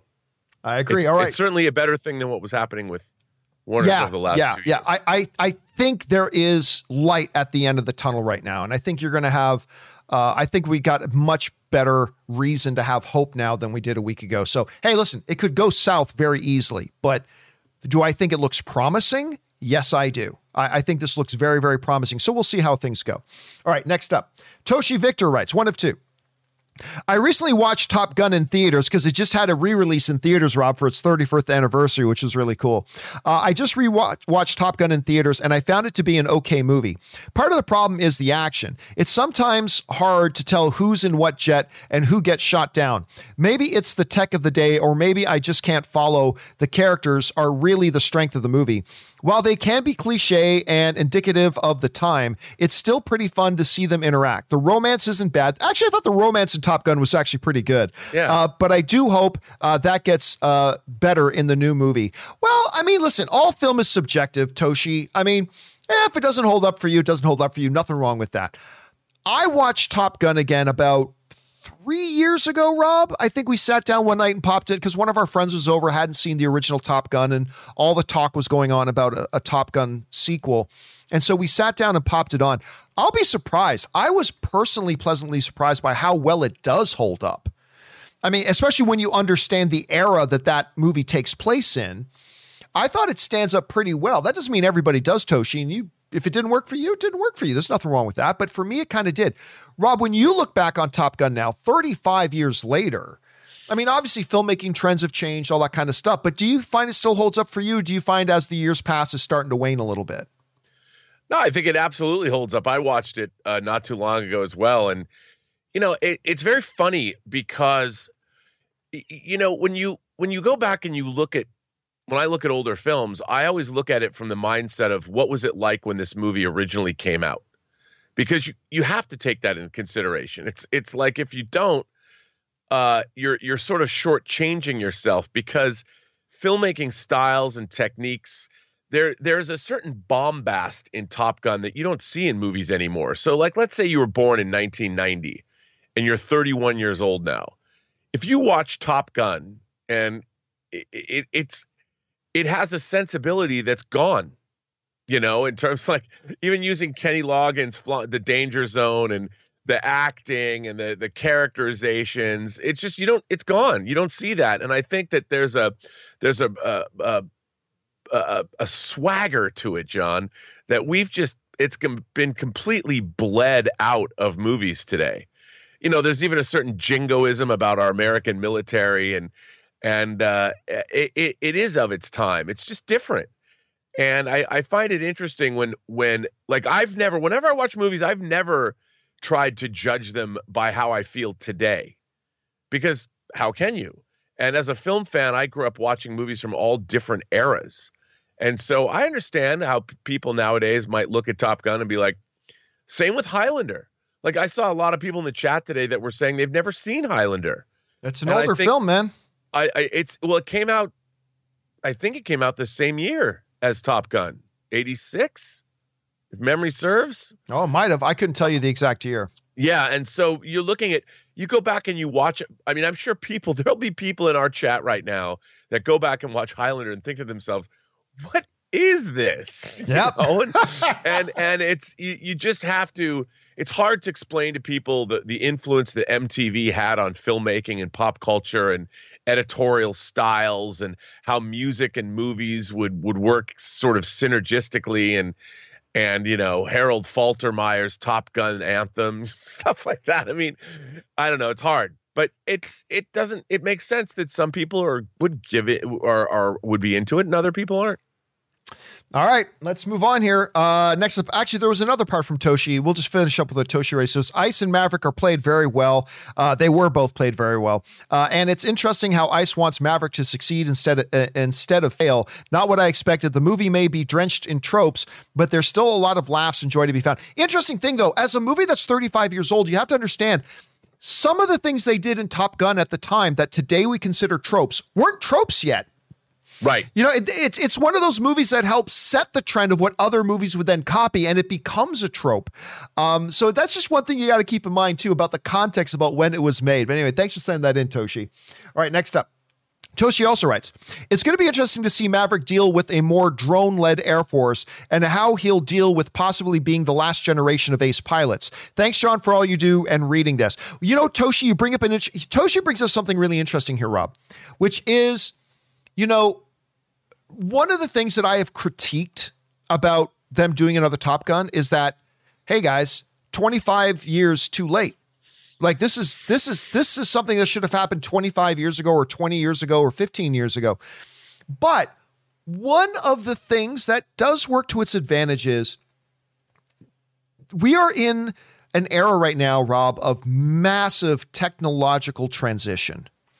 And what doing a Top Gun movie today allows them to do that they probably couldn't really have done 15 years ago was maybe, you know, now you've got Maverick.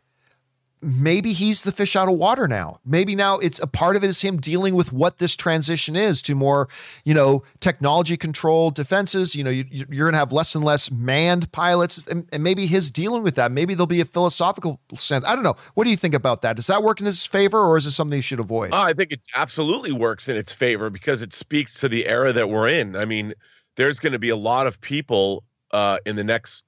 It's already been happening, but people who lose their jobs and they're going to be replaced by technology, whether it's AI or whether it's manufacturing technology. And if you're not ready to accept that, it could be rough. And I think that I love the idea that Tom Cruise is really the last of his breed. He's like one of the only pilots in the Air Force, or pardon me, the Navy. He's a naval aviator that has seen actual combat. Yeah, aerial combat, and that's something that I think is really interesting. And the idea that he's going to be, when you're fighting against drone technology, can human beings even hope to master that? And that's a big question, and that's a fundamental, I think, existential question. And if you're a guy like Tom Cruise and you've been flying for 30 years, if Maverick is that guy and he realizes that he's about to be phased out by a machine, well, I think that's a great storyline for any movie, whether it's an action thriller, a science fiction movie, a drama. And I think that's a really interesting way to go. All right, next up, we've got Anonymous by Choice writes, do you think Marvel Studios and Lucasfilm have ruined television? In the sense that now I can't just watch any show or film, i.e. it has to be really good for me to bother with it, like Mandalorian or WandaVision, Falcon and Winter Soldier, and upcoming Loki. Love you, man. Well, I mean, no. And the reason I'll say no is this, and everybody will have different opinions about this. Do I love Mandalorian? Absolutely. Do I think it's the greatest thing on television? No, but it's great. Did I love WandaVision? Obviously, I loved WandaVision. Do I think WandaVision is like the most innovative television ever and the best thing on TV right now? No, I didn't think that. I still loved it. Did I really enjoy Falcon the Winter Soldier? Well, yeah, episodes 4, 5, and 6, I did. I mean, I liked episodes 1, 2, and 3. I got more into it with episodes 4, 5, and 6, and I really liked it. Do I think it's the greatest thing ever on television? No. So I think, you know, Lucasfilm, the Disney Plus stuff, their premium stuff that they're making is pretty damn good so far. Mandalorian's been great. WandaVision was great. I really enjoyed Falcon Winter Soldier. But do I think like they are so far ahead of everything else on TV, which I don't, that it's like ruining television? No, not personally. There's still better things on TV that are done, but they are certainly great, and I'm enjoying them a lot. I don't know, Rob, you know, Disney's doing a great job, man, with their premium television stuff that they're doing. 2 seasons of Mandalorian, WandaVision, Falcon Winter Soldier. We got Loki coming up in just a couple of weeks, which I'm super stoked about. But I don't know. I don't think that they're the best thing on television. I don't think they've ruined television, but I don't know. How do you see it? I hardly think they've ruined it. What do people mean by that? I mean, we're getting quality programming that is interesting and really well produced and fascinating to watch. I mean, sometimes I wonder, what do people expect? Yeah. I mean, I know what he means by ruining it, because, like, once I started dating Anne, it's like Anne ruined almost all other women for me, because it's like, you are the perfect woman. And now I can't even possibly conceive of being with anybody else. Or once you watch like The Godfather, it's like a lot of people after seeing Godfather, like, okay, mafia movies are ruined for me now, because like nothing can live up to this. I don't think Disney's been on that level. I don't think the Disney Plus shows have been on that level, but I've really loved them. I've really loved what we've seen so far. All right, next up, we've got Wizards made the playoffs. Yes, they did. Congrats to all the Washington Wizards fans. Who writes, 10 most anticipated of 2021. Of course, it's something Rob and I talked about on Friday. Number 10, F9. I really didn't like F9. And number 9, Space Jam 2. I'm not interested in Space Jam 2, although I'm a big LeBron James fan. Number 8, In the Heights. Rob's looking forward to that too. Number 7, Green Knight. That one looks really cool. Number 6, Quiet Place Part 2, which is my number 1 most anticipated movie.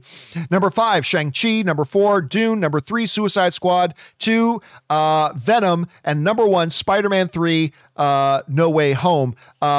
HMBW, Bond, Halloween Kills, Eternals, Journal for Jordan, Evan Hansen, and Jackass 4, I guess, would be some honorable mentions. So, a lot of great films still to come in 2021. Thanks for sharing your list on that, Wizards. Next up, Michael H. Jones writes, and tips on like $20. Thank you, Michael, for supporting the channel on that level, man. Michael H. Jones writes in, John, a word of caution. Please, everyone, stay safe. Half of my office tested positive for COVID after office manager went to kids' soccer tournament. John, thanks for all you do. Listen, I'm glad you pointed that out. That's why we still end our show every day by saying, guys, take care of yourselves and take care of the people around you. Be smart, be safe, take care of yourselves, and please take care of the people around you. We are heading in the right direction, but we are not free and clear. 3.5 million people have died of this damn thing. And we're not free and clear yet. When things start to get better is not the time to start relaxing. It's time to put the foot to the floor and really just wipe it the hell out. So please, it's a good cautionary thing you just shared with us, Michael. Thanks for sharing that. And a good reminder for all of us. All right. Peter Cunnington writes, in a recent interview, Kevin Feige admits casting Tilda Swinton as the chosen one in Doctor Strange was whitewashing. Do you think they should have gone with an Asian actor? Yeah, Rob, you probably saw that interview that Kevin Feige did. And it's not like he came out and said, wow, we really blew it with that. It's not like he was saying like, look, looking back on hindsight, whatever. Now, listen, you know me. I don't give a crap about who plays what role. If you want to go a certain way with a certain role, you go it. You want the late, great Michael Clark Duncan to play Kingpin, you do it. You want Michael B. Jordan to play Johnny Storm. The color of Johnny Storm's skin isn't important to who the character is. Go for it if you want. They've cast Tilda Swinton as the Ancient One. They said it was, what's the word? Not a druid. What was she? A Gaelic? She was, anyway, I can't remember. She's supposed to be like one of these other backgrounds instead of the traditional Asian background. I didn't care. I mean, as long as it works in the movie, it works. Celtic. Thank you. That's exactly what it was. You're right. To me, I'm like, go for it. If it makes the movie good, great. And Tilda Swinton was great in the movie, and I like that character. But I also get, where some people were coming from over the Ancient One thing, because let's be honest, there's up until now, there have not been a great deal of roles that are just kind of naturally made for certain minorities in North America, like Asian roles and things like that. So I always understood that people were kind of upset about it. I understood it. For me, it didn't bother me because I'm totally cool with swapping in and out races on character. I don't give a shit as long as you make a good movie. That's all that matters. Anything else is just a political agenda.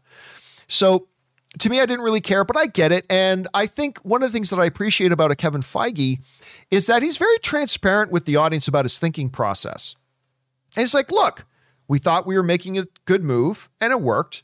But in hindsight, should we have maybe done it differently? Yeah, I think maybe today, if I was making the same decision again, I might have made a different decision. I appreciate that about him, to be honest with you, that he has that kind of open thought process. And again, I don't think they made a big mistake by having Tilda Swinton in the role. But I also agree with Kevin Feige that maybe today he might have done it differently. So I kind of like that he reveals that sort of stuff, because not a lot of studio executives come out and say, oh, we really screwed the pooch on that. We're going to like, but he's not afraid to kind of reveal that. Rob, what did you think when you heard Kevin Feige talking about that stuff? Well, I think that, look, I have to be honest, I was a little disappointed because, I thought casting Tilda Swinton was interesting, and his reasoning, we didn't want to go with the cliched, wizened, Asian man, which was an obvious way to go. And maybe could have turned into a bit of a stereotype if they had done that. That's what he's saying. And I think that the idea that there's multiple, there's different ancient ones from all over the world, from different cultures and things like that. I thought Tilda Swinton was a Academy Award winning actress and somebody that really could hold her own and really anchored the film and classed up the joint, as it were. And I'm like, I thought it was a good choice. And when you make those creative choices, stand behind them. And I think, look, now that maybe because, he's made Shang-Chi and all that, and that he's worked with a lot of great Asian actors the same way they brought in a lot of great black actors to be in Black Panther, I can see that. But it's like, dude, you've now made Shang-Chi. So, I don't think you have to apologize for anything. You're doing more for inclusion and diversity than any other franchise property out there. Marvel is certainly and making it work, not seem like it's pandering, make it seem like it's natural. And I think it's great. And for him to, kind of apologize for that, I didn't like that, to be honest. All right, next up. And we'll get, I just realized we kept Rob overtime here, so we'll do one more with Rob here. And we'll do this from Ahmed Z, who writes, I'm getting sick and tired of the entertainment industry just looking to milk us in any way possible. You mean like every single industry and business on the planet? Right. Anyway, if I want to stream it on its initial release date, so be it. If I want to go to the theaters, I'll do that. If I want to rent it now before owning it, I'll do that. Stop trying to just maximize profits and put the customer first. Give us all the options from day one, and I'll choose what's best for me. Hashtag yikes. Hashtag frustrated. Why so much BS with the media company's strategy when they realize customer happiness should be first, not their BS strategies, just looking to capitalize off customers. For example, Disney should give us the option to own WandaVision and Falcon the Winter Soldier through iTunes, for example, and release it all at once to please the binge watchers. No, because that would piss off a whole bunch of us. So speak for yourself, Ahmed. You don't speak for me. You don't speak for a lot of other people who agree with me. Just put that away. Anyway, and I think you had one more. Smart and will help them maximize their profits. No, it'll kill their profits. To be honest, if they chose customer happiness over their BS strategies, they would probably make more money anyways. No, they wouldn't. Sorry for ranting. Bad day at home. P.S. Why not let me rent Godzilla vs. Kong now on iTunes? Why wait till June 29th? And also, why is it $29.99 to buy it now? That's a 50% increase from previous prices. Greedy. Okay, so here's the thing, Ahmed.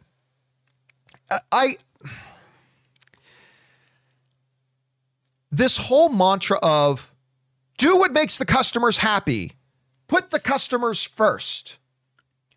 Basically, that's like saying, you know what? A Ferrari shouldn't cost me $125,000. Make it $5,000. Put the customer first. Give us what we want. We want a $5,000 Ferrari. Well, that's great, but that'll put Ferrari out of business. And that won't work. That won't work for them. You know what McDonald's should do? Give us 7 for the price of 1. I want to order 1 10-piece McNuggets, and then they should give me 7. That's what the customer wants, and it'll make the customers happy. That's great. And McDonald's is going to go out of business. It's just that simple. Every company in every industry manages their business in the way that they think is best for their business. Every company does it, Rob. Whether it's a blue jean manufacturing company, whether it's a computer manufacturing company, whether it's a home food delivery service company, whether it's whatever, everybody positions their thing. And the reason they do it is because they think it's what works best. It's just that simple. The consumer saying, give me what I want, even if it kills your industry, is not a viable option for any of those businesses. And Warner Brothers right now is finding it out. As the article in Variety says, it's like already, Rob, we're just a few months into their experiment. That experiment has cost them over $1 billion in losses, says Variety.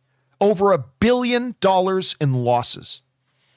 And then you ask, well, why not let me just buy Falcon and the Winter Soldier? Because the whole reason they invested all their money and all their tens and hundreds of millions of dollars into it is because they want it to be an attraction for people to sign up to Disney Plus. That's the very purpose that they created it for.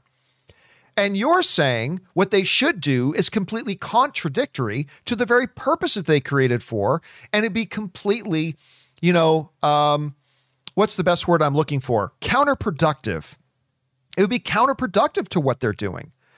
Yeah, they could put it up on iTunes and they'd make a couple of bucks off it, but then it sends the message that, hey guys, don't worry, you don't need to sign up for Disney Plus to get all the Disney Plus content. You can just pick and choose which Disney Plus content you want. And you don't have to sign up for Disney Plus. Well, guess what? They've just invested billions of dollars into Disney Plus. Billions and billions and billions of dollars into Disney Plus. And the whole reason they spent that money and are making shows like WandaVision and that is to attract viewers to it. And you're not going to attract a lot of viewers if you just say, oh, by the way, there's tons of other options that you could watch it this way too. No, the exclusive way to watch this content is by being one of our subscribers. So, and this whole thing about drop it to binge, nonsense. I disagree with that completely. And I'm a binger. I'm totally a binger. But guess what, Rob? I got more invested and hyped up and excited and bought into WandaVision when all of us as fans, week to week, we were always on the same chapter together. We got to watch an episode and buzz and talk and hype and everything about it for a week. And then all together, we got to watch another episode the following week. And then all together, we got to watch another episode the following week. And what happened? WandaVision was talked about, buzzed about, discussed, everything for 2 months. What happens when they drop a show all at once? People talk about it for a week and then it's gone. Nobody's talking about Shadow and Bone anymore, Rob. Shadow and Bone came to Netflix, dropped. It's pretty good, by the way. Ben Barnes is awesome in it. It's pretty good. But Shadow and Bone dropped. A bunch of people talked about it for 3 or 4 days and then it disappeared. It's gone. Nobody talks about Shadow and Bone anymore. Whereas we talked about Falcon and the Winter Soldier for months. We talked about WandaVision for months. We talked about Mandalorian for months. So they see this is clearly the best way for us to do business. To tell any company, you know what, Apple? Just give me the Mac Pro for $50 because that would make me happy. Well, that's true, but it's contrary to their business plan and it puts them out of business. So listen. Ahmed, I get the frustration. I do. But I also think this is right now, Rob, the wild, wild west era of streaming. Like it's all just getting started. And you're going to see streaming and these streaming companies evolve over the next 2 years as they really try to find their footing and what really works for them and what really doesn't. So we'll probably see a bunch of changes over the next 24 months. But yeah, I don't blame a company for doing what they think is best for their product and keeps fans happy, and for the most part they have. But I don't know, Rob, Ahmed just, really laid out, I think some reasonable frustrations. I mean, I disagree with them, but I think they're reasonable by saying it. How would you respond to Ahmed and some of the things that he's saying? Well, I mean, look, like you said, it ain't show friends, it's show business. And I mean, quite frankly, these companies have a way of doing business and a way of delivering their product that is tried and true. And that's what they're going to continue to do. It's profitable for them. And I understand we now live in a world where we get all kinds of conveniences, more than we've ever had in our lifetimes. There's so many different ways to watch things. And look, I collect physical media and I like to have things that I like to own. But the fact of the matter is, I look at something like Netflix and Disney Plus, they're not going to satisfy my desire to have physical media, for instance, because why would they? The whole idea is to get us to watch their service. That's the whole point. And they're going to be moving us over to watch their streaming services. All of these companies are, because for them, it's the ultimate revenue stream. They know how much money they're getting every month. They can look at a bank can look at a spreadsheet and go, oh, okay. They know that a new Marvel series is going to get this many eyeballs on it, which means it's going to drive their subscription base and keep it steady. So there's all of these factors that play into how this stuff gets made in the first place. And without those things, they wouldn't get made.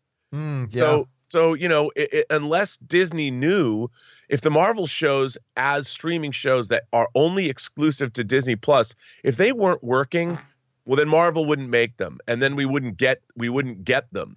And so I think that it's very important to remind ourselves they're doing what they can to make good business happen. So. Datboy22 in the live chat just wrote, why are Big Macs only sold at McDonald's? I should be able to get one at Burger King. That's actually a great example. And again, listen, Ahmed, I am definitely not crapping on your frustration. I get there's lots of things that the entertainment industry does that frustrates me that other people may not have a problem with.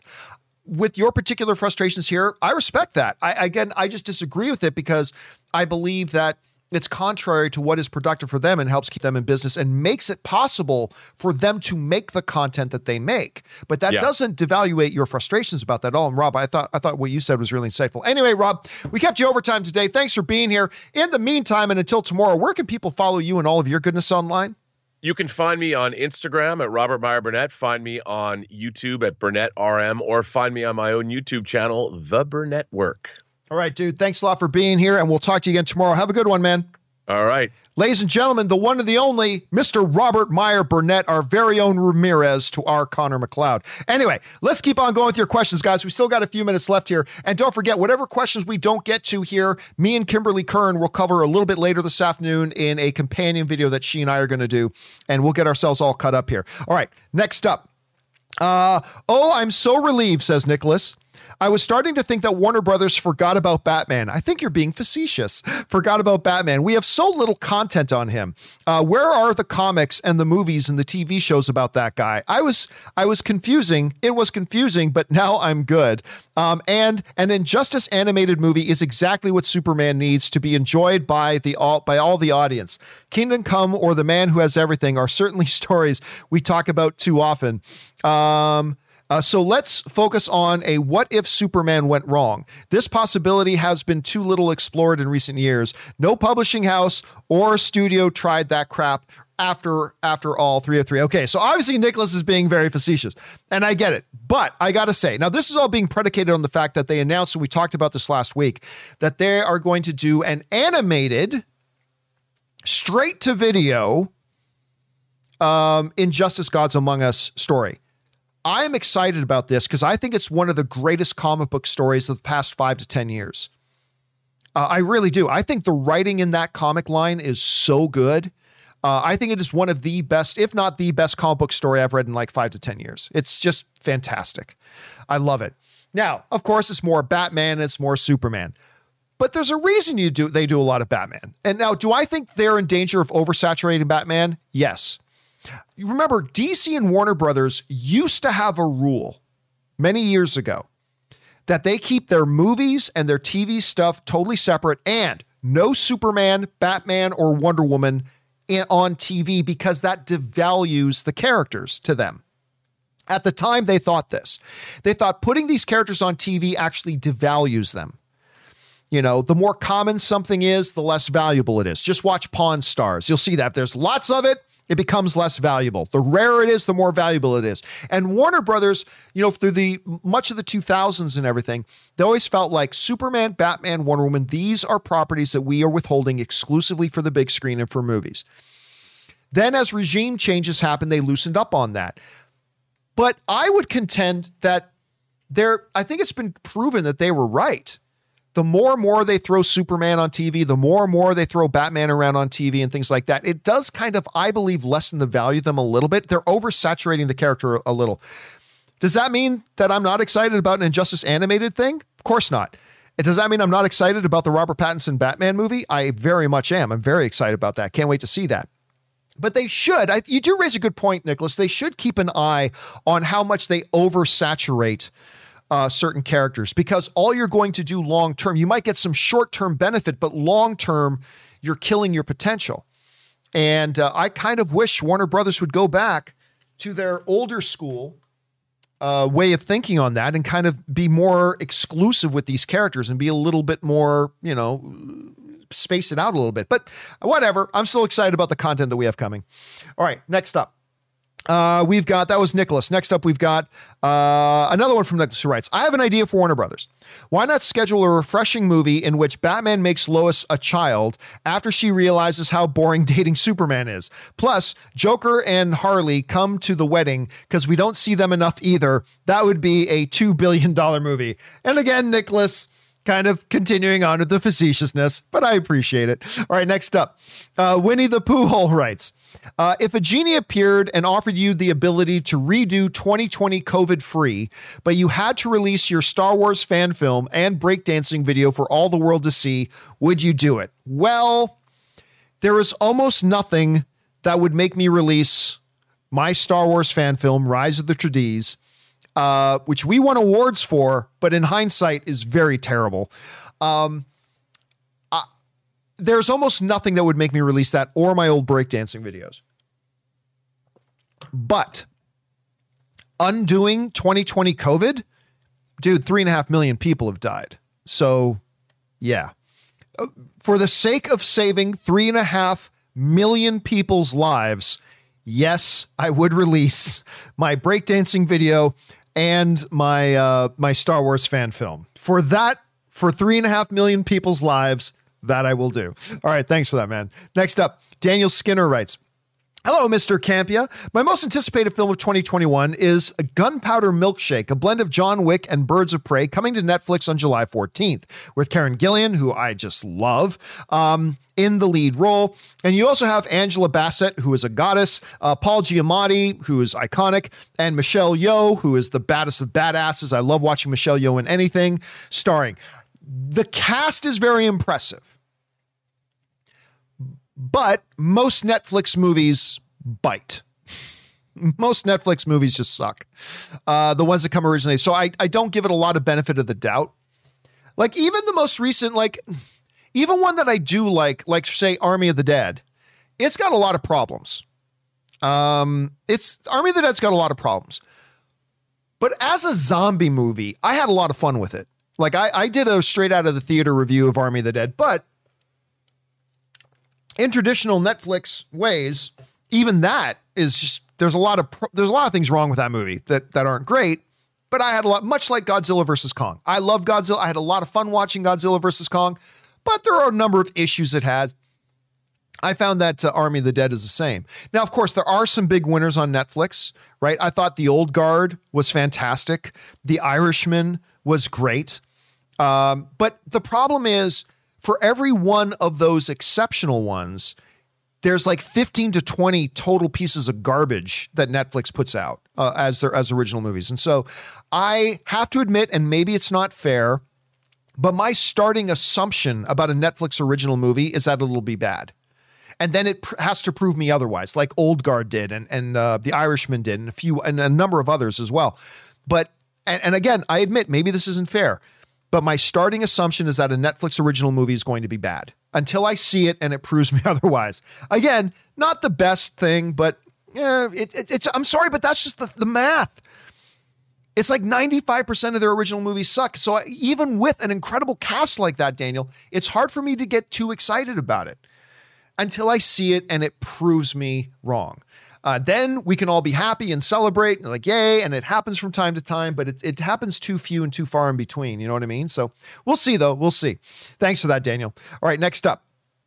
Anonymous writes, hey, John and Rob, saw a test screening of the new Texas Chainsaw Massacre sequel for a few months ago. And it's definitely to remember, part Halloween 2018, part It from 2017, and Elsie Fisher from 8th grade was incredible as well. Yeah, it's not really what Rob brought up this new Texas Chainsaw Massacre a couple of weeks ago. We discussed it a bit. I'm not really following it too much. And by the way, Cameron Nelson sends in a super chat badge in the live chat. Thank you, Cameron. I appreciate that, man. It's not one that I've followed very much, but I know Rob expressed that he had some anticipation for it, so we will keep our eyes open for that. Thanks for sharing your thoughts on that, Anonymous. Appreciate that. All right. Next up, Cutter Hale writes, I love that name. My 10 most anticipated. 10, Free Guy with Ryan Reynolds, good Canadian kid. It's not in my top 10, but I am looking forward to that. Number 9, Hitman's Wife's Bodyguard, also Ryan Reynolds. 8, Halloween Kills. I'm very excited for that. Number 7, In the Heights. Rob's really excited about that. Number 6, Shang-Chi. Number 5, Spider-Man. And number 4, The King's Man. The trailer hasn't thrilled me for The King's Man. You know what the other thing is? The Kingsman Part 2, I thought was terrible. Like, the first time I saw it, I tried to say that it was just disappointing, and I was lying to myself a bit, I think, because I loved the first Kingsman so much, but the second one was really was quite bad. And it's really making it hard for me to get excited about this third one, even though the Great Ralph Fiennes is in it. But we'll see. We'll see. All right, number 3, Ghostbusters Afterlife. Number 2, A Quiet Place Part 2. And number 1, Fast 9. But I'm also, and I really didn't like Fast 9. But I'm also really looking forward to Snake Eyes, Top Gun, Black Widow. That's the thing. In talking about our top 10 most anticipated, it was a reminder, putting that list together was a reminder of, there are a lot of really good looking movies coming out this year still. And like, you forget about it until you try to put together this list and you start realizing all these movies I was leaving off the list. It's like, but I only got 10 slots. So a bunch of movies like Free Guy that I am very excited about, I didn't have on my list. So there's a lot coming, Cutter. Thanks for sharing your list, man. Next up, SMJ writes, a quote I wish that person would have told me, what will you have in 500 years? Of course, that's a quote from Invincible. That was a really great moment. You know, his dad, Omni-Man, says to his son, what do you have in 500 years? And the son looks at him and says, I'd have you, Dad. That was such a good moment. That was such a good moment. I love that line. Thanks for reminding me of that, SMJ. All right, next up, we got Ben Bangs writes, hey guys, my top upcoming film is A Quiet Place 2, me too, because I'm a ginormous fan of Emily Blunt's, and I'll go to Jungle Cruise too. But I think basing movies on rides discourages creativity in the same way too many superhero movies do. Your thoughts? Well, no, I mean, listen, I remember back in the day, like this is early in my movie blog days, when they announced that they were doing a Pirates of the Caribbean movie. And I was like, wait a minute. You're doing a movie based on a theme park ride. How stupid can you be? But guess what? That first Pirates of the Caribbean movie came out and it was awesome and loads of fun. And I had to eat my words on that one because I said for a long time before that came out, this is going to be so dumb. Who makes a movie based on a theme park ride?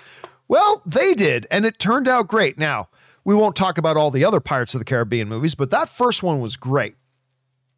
And it's not like they're doing it, you know, it's not like we're getting 3 movies a year that are based on theme park rides. I mean, it happens once every blue moon. And if you have a great idea for a movie and it can be based around a recognizable IP, go for it. If you can make it work, you can make it work. Look what happened with Lego Movie, for heaven's sakes. I'm not super excited about this Jungle Cruise movie. Number one, because I don't think the trailers have been all that great. Although I think the chemistry between Emily Blunt and Dwayne "The Rock" Johnson looks really good. It hasn't looked great. And then when Disney announced that they were going to make it one of the films that they're going to put straight to Disney Plus and theaters at the same time, I'm like, oh, well, that's Bob Chapek just yelling to the universe, we don't believe in this movie. Hey, everybody, we don't think this movie's actually all that good. That's kind of what they're saying by putting it straight to Disney Plus. So I don't know, but it doesn't mean it can't be great. And I think if you come up with a great idea first and then it fits in with an existing IP that can make it more recognizable, hey, it worked for Pirates of the Caribbean. Let's see where they go with that. All right, next up. Thanks for that, Ben. Next one up, Ben Rayner writes, hey, John, I was watching the Portal scene again, and it gets me every time. Me too. Time even before Chadwick left us. When Black Panther walks out, it was so emotional, a symbol of everybody coming back. And now that Chadwick has left multiples that emotion 10 times for me. Great scene. You know what? I was watching that Portal scene the other day because what was it that brought it up? We were watching the Portal scene again the other day, and I can't remember why specifically. But anyway, I was watching the Portal scene again the other day, and you're absolutely right. That moment when, you know, him, Okoye, not Okoye, but when him, Shuri, and yeah, it was Okoye that walked with him, I think. And when the three of them came walking out together out of the portal, watching it again now, having lost Chadwick Boseman, it absolutely heightens the emotionality of that moment.